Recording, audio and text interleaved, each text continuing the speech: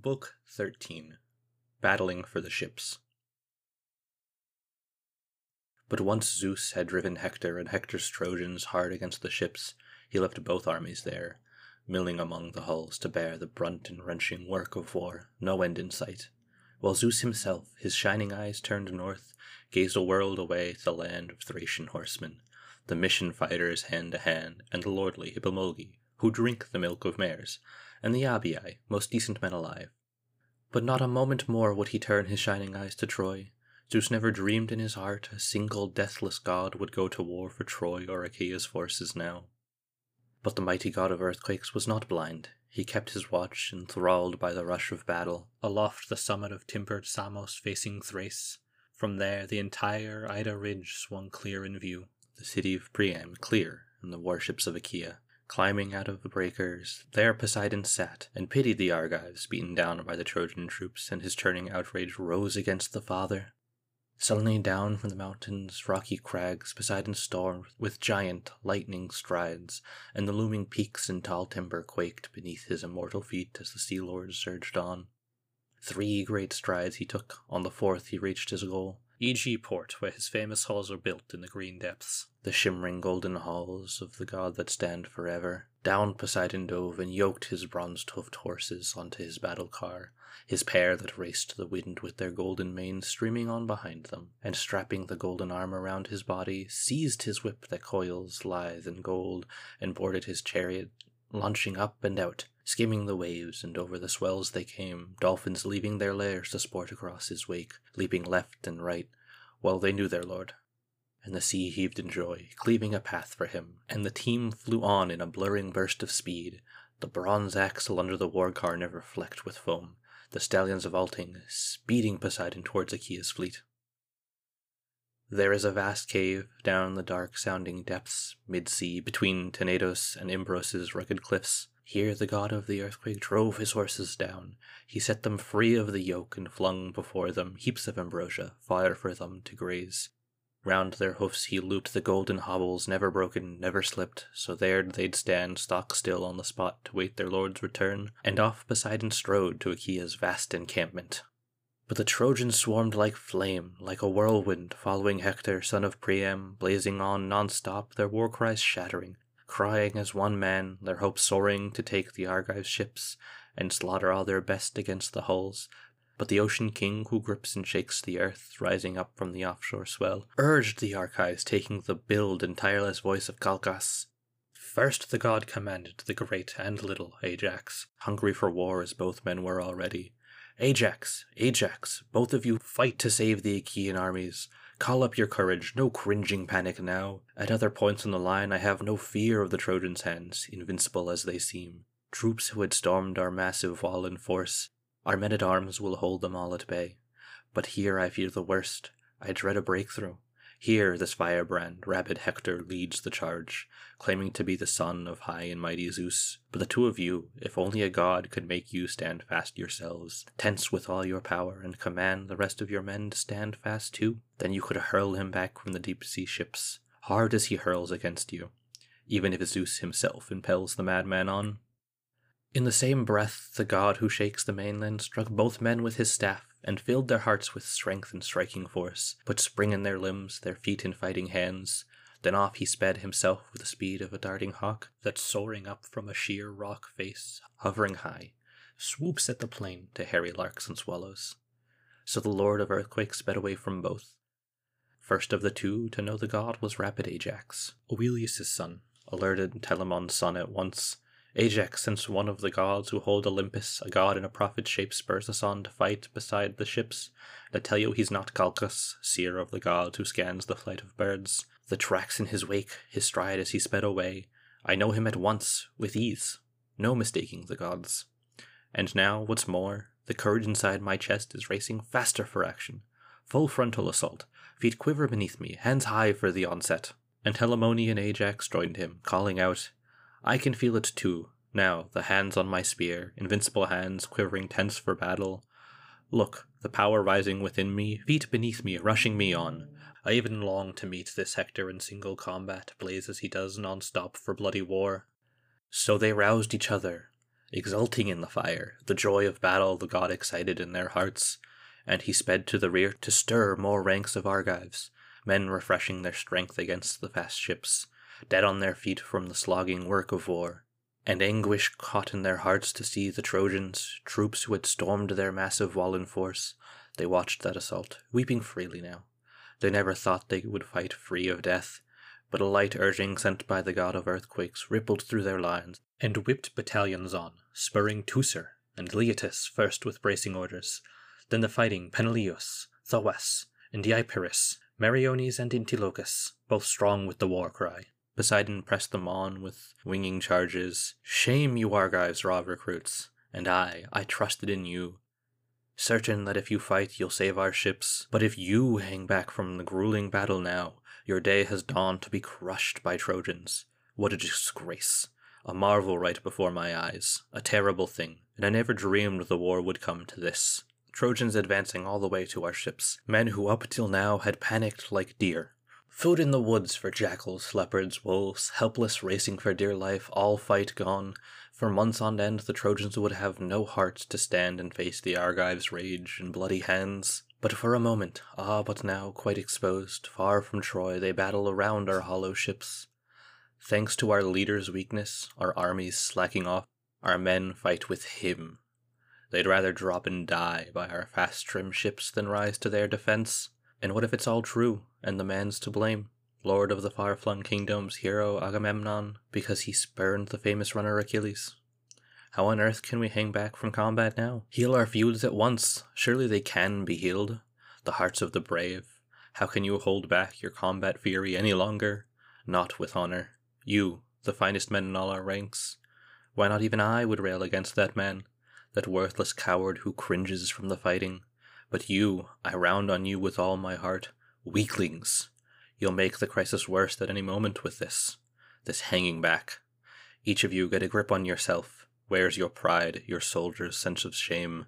A great battle rises before us. Look! Hector, the king of the war cry, fights beside our ships, assaulting in all his force. Hector's crashed our gates, he's burst the tremendous bar. His voice shook like a shock wave. The god of the earthquake spurred the Argive fighters on. Battalions forming around the two Aeantes, full strength, crack battalions the god of war would never scorn. Rearing midst their ranks, nor would Pallas Athena, driver of armies. Here were the best-picked men, detached in squads to stand the Trojan charge, and shining Hector. A wall of them bolt together, spear by spear, shield by shield, the rims overlapping, buckler to buckler, helm to helm, man to man, mast tight, and the horsehair crests on glittering helmet horns brushed as they tossed their heads. The battalions bulked so dense, shoulder to shoulder close, and the spears they shook in daring hands packed into jagged lines of battle. Single-minded fighters facing straight ahead, Achaeans primed for combat. Trojans pounded down on them, tight formations led by Hector, careering breakneck on like a deadly rolling boulder torn from a rock face. A river swollen with snow has wrenched it from its socket, immense floods breaking the bank's grip, and the reckless boulder bounding high, flying with timber, rumbling under it. Nothing can stop it now. Hurtling on, undaunted, down till it hits the level plain, and then it rolls no more for all its wild rush. So Hector threatened at first to rampage through the Argive ships and shelters and reach the sea with a single, sudden charge, killing all the way. But once he crashed against those dense battalions, dead in his tracks he stopped, crushed up against them. Sons of Achaea faced him now, stabbing away with swords, with two-edged spears, hoisting him off their lines. And he gave ground, staggering, reeling, shouting out to his troops with shrill cries. Trojans! Lycians! Dardan skirmishers hand to hand! Stand by me here! They cannot hold me off any longer, these Achaeans, not even massed like a wall against me here. They'll crumble under my spear, well I know. If the best of immortals really drives me on, Hera's lord whose thunder drums the sky. So he shouted, lashing the rage and fighting fury in every Trojan, and breaking out of their ranks Deiphobus strode. The son of Priam fired for feats of arms, there, thrusting his balanced round buckler before him, step by springy step on the balls of his feet, pressing forward under his shield. But Meriones, taking aim at Deiphobus, hurled his flashing spear and struck. No miss! right in the bull's-hide boss, but the spear did not ram through. Far from it. The long shaft snapped at the spearhead's socket. The Trojan had thrust his shield at arm's length, shrinking before the expert marksman's lance. But now Meriones pulled back to his cohorts, stung with rage for 2 defeats at once. Victory shattered, spear shaft smashed to bits. He went on the run to Achaea's ships and shelters, out for the heavy lance he'd left aslant his hut. The rest fought on with deafening war cries rising. Teucer was first to kill his man, a son of Mentor, breeder of stallions, the rugged spearman Imbrius. He had lived in Pedion before the Argives came, and wed a bastard daughter of Priam, Medisicasti. But once the rolling ships of Achaea swept ashore, home he came to Troy, where he shone among the Trojans, living close to Priam, who prized him like his sons. Under his ear the son of Telamon stabbed with a heavy lance, retched the weapon out, and down he went like a tall ash on a landmark mountain ridge that glistens far and wide. Chopped down by an axe, its leaves running with sap strewn across the earth. So Imbrius fell, the fine bronze armor clashing against him hard. Teucer charged forward, mad to strip that gear, but as Teucer charged, Hector flung his lance, a glint of bronze, but the Argive saw it coming, dodged to the side, and it missed him by an inch and hit Amphimachus, Cteus' son, and Actor's heir. The shaft slashed his chest as he ran toward the front, and down he went, thundering, armor clanging round him, and Hector rushed to tear the helmet off his head. Snug on Amphimachus's brow, the gallant soldier, Hector rushing in and Ajax lunging with a spear, yet the burnished weapon could not pierce his skin. Hector's whole body was cased in tremendous bronze, but Ajax did stab home at the shield's jutting bulge, beating Hector back with enormous driving force, and he gave ground, back and away from both corpses. As Argives hauled them from the fighting by the heels, the captains of Athens, Stichius, staunch Menestheus, bore Amphimachus back to Achaea's waiting lines. But the 2 Aeantes, blazing in battle fury, saw to Imbrus now, as 2 lions seizing a goat from under the guard of circling rip-toothed hounds, lugging the carcass on through dense matted brush, hoisted up from the earth in their big grinding jaws. So the ramping, crested Aeantes hoisted Imbrius high, stripping his gear in mid-air, and the little Ajax, raging over Amphimachus' death, lopped the head from the corpse's limp neck, and with one good heave sent it spinning into the milling fighters like a ball, right at the feet of Hector, tumbling in the dust. And then the heart of Poseidon quaked with anger. His own grandson brought down the bloody charge. He surged along the Achaean ships and shelters, spurring Argives, piling griefs on Trojans. The famous spearman Idomeneus crossed his path. He had come from a friend who just emerged from battle, gashed in back of the kneecap, gouged by whetted bronze. That soldier the comrades carried off, but Idomeneus, giving the healers orders, made for his own tent, though he still yearned for action face to face. And the god of earthquakes only fueled his fire, taking the voice of Thoas, son of Andrimon, king over all Pleuron, craggy Calydon too, and Aetolian men he ruled, revered him like a god. Idomeneus, captain of Cretans under arms, where have the threats all gone, the sons of Achaea levelled at these Trojans? The Cretan captain Idomeneus answered, Thoas, no man's to blame now, so far as I can tell. Every one of us knows the ropes in war, no one hears in the grip of bloodless fear, collapsing in cowardice, ducking the grim assault. No, this is the pleasure of overweening Zeus, it seems. To kill the Achaeans here, our memory blotted out, a world away from Argos, but you, Thoas, you who are always rock-steady in battle, and braced the ones you saw go slack and flinch, don't quit now. Thoas, urge each man you find. The god of earthquakes answered back, Idomeneus, may that man, that coward, never get home from Troy. Let him linger here, ripping sport for the dogs. Whoever shirks the fight while this day lasts, quick, take up your gear and off we go. Shoulder to shoulder, swing to the work we must. Just 2 as we are, if we hope to make some headway. The worst cowards banded together have their power, but you and I have got the skill to fight their best. With that he strode away, a god in the wars of men. As soon as Idomeneus reached his well-built shelter, he strapped his burnished armor round his body, grasped 2 spears, and out he ran like a lightning bolt the father grips and flings from brilliant Olympus, a dazzling sign to men, a blinding forked flash. So the bronze flared on his chest as out he rushed, but his rough and ready aide in arms, Meriones, intercepted him just outside the tent. He was on his way for a new bronze spear to use, and staunch Idomeneus shouted out, "Meriones, racing son of Molus, brother in arms, old friend, why back from the lines, why leave the fight behind? Taken a wound, some spear had sapped your strength, or come with a word for me? Does someone need me? I have no mind to sit it out in the shelters. What I love is battle." Never flustered, the cool-headed Meriones took his point. "Idomeneus, captain of Creighton's underarms, I've come for a spear to fight with. If you still have one left inside your tents, I've just splintered the lance I used to carry, smashed against his shields," swaggering Deiphobus. But the Cretan captain, Idomeneus, countered, "Spears? If it's spears you want, you'll find not one but 20, all propped on my shelter's shining inner wall. Trojan weapons, stripped from the men I kill. It's not my way, I'd say, to fight at a distance, out of enemy range. So I take my plunder, spears, bossed shields, helmets and breastplates gleaming polished bright." "And so do I, by God," the cool Meriones blazed up in his own defense. "They crowd my ship and shelter, hordes of Trojan plunder, but out of reach just now. Though I never forgot my courage, I can tell you, not I, there at the front where we win glory, there I take my stand whenever a pitched battle rears its head. Another Achaean armed in bronze may well be blind to the way I fight. Not you. You are the one who knows me best, I'd say." And the Cretan captain, Idomeneus, answered warmly, "I know your style, your courage. No need for you to tell it. If we all formed up along the ships right now, our best men picked for an ambush, that's where you really spot a fighter's mettle, where the brave and craven always show their stripes. The skin of the coward changes color all the time. He can't get a grip on himself, he can't sit still. He squats and rocks, shifting his weight from foot to foot, his heart racing, pounding inside the fellow's ribs.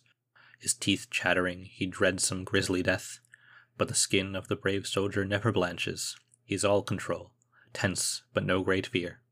The moment he joins his comrades packed in ambush, he prays to wade in carnage, cut and thrust at once. Who could deny your nerve there, your fighting hands? Why, even if you were badly wounded in battle, winged by a shaft or gored by a blade close up, the weapon would never hit you behind, in neck or back. It would pierce your chest or guts as you press forward, lusting for all the champions, lovely give and take. On with it! No more standing round like bragging boys. Someone will dress us down, and roughly too. Off you go to my shelter. Choose a sturdy spear." Meriones, a match for the rapid god of battles, ran for the tent, seized a fine bronze lance, and hot for action, rushed to catch his captain. And he went on to war, as grim as murderous Ares, his good son Panic stalking beside him, tough, fearless, striking terror and even the combat-hardened veterans, yes. Both of them marching out of Thrace, geared to fight the Ephyri, or the Phlegians, great with heart, but they turned deaf ears to the prayers of both sides at once, handing glory to either side they choose. So on they marched, Meriones and Idomeneus, commanders of armies, strode to battle, helmed in gleaming bronze. Meriones first to ask, "Son of Deucalion, where do you say we join the fight now? Right of the whole engagement, work the center, or go at the left flank? That's the place, I think. Nowhere else are the long-haired Argives so outfought." The Cretan captain, Idomeneus, answered quickly, "Plenty of others can shield the ship's midline. The two Iantes, Teucer, the best Achaean archer, an expert too at fighting head-to-head. They'll give royal Hector his fill of blows. Strong on attack, glutton for battle as he is. Berserk for blood, he'll find it uphill work to beat their valor down. Matchless hands at war, and gut our ships with fire, unless almighty Zeus should fling a torch at the fast-trimmed ships himself. When it comes to men, great Ajax yields to no one. No mortal who eats Demeter's grain, I tell you, one you can break with bronze and volleyed rocks, not even Achilles, who smashes whole battalions. He would never yield to him in a stand-up fight, though in downfield racing none can touch the man. So lead us on to the left flank. We'll soon see if we give our enemy glory, or win it for ourselves." And as quick as the god of war, Meriones led the way till they reached the front his captain pointed out. When the Trojans saw Idomeneus fierce as fire, him and his aide in arms in handsome blazoned gear, they all cried out and charged them through the press, and a sudden pitched battle broke at the ship's sterns. As gale winds swirl and shatter under the shrilling gusts, on days when drifts of dust lie piled thick on the roads and winds whip up the dirt in a dense, whirling cloud, So the battle broke, storming chaos, troops inflamed, slashing each other with bronze, carnage mounting, man-slaughtering combat bristling with rangy spears, the honed lances brandished in hand and ripping flesh, and the eyes dazzled now, blind with the glare of bronze, glittering helmets flashing, breastplates freshly burnished, shields fiery in sunlight, fighters plowing on in a mass. Only a veteran steeled at heart could watch that struggle and still thrill with joy and never feel the terror. The two powerful sons of Cronus, Zeus and Poseidon, their deathless spirits warring against each other, were building mortal pains for seasoned heroes. Zeus willing a Trojan victory, Hector's victory, lifting the famous runner Achilles' glory higher, but he had no lust to destroy the whole Argive force before the walls of Troy. All the father wanted was glory for Thetis and Thetis' strong-willed son, but Poseidon, surging in secret out of the grey surf, went driving into the Argive ranks and lashed them on, agonized for the fighters beaten down by Trojans, and his turning outrage rose against great Zeus. Both were gods of the same line, a single father, but Zeus was the elder-born, and Zeus knew more. And so Poseidon shrank from defending allies out in the open, all in secret. Always armed like a man, the god kept urging armies on. Both gods knotted the rope of strife and leveling war, strangling both sides at once by stretching the mighty cable, never broken, never slipped, that snapped the knees of thousands.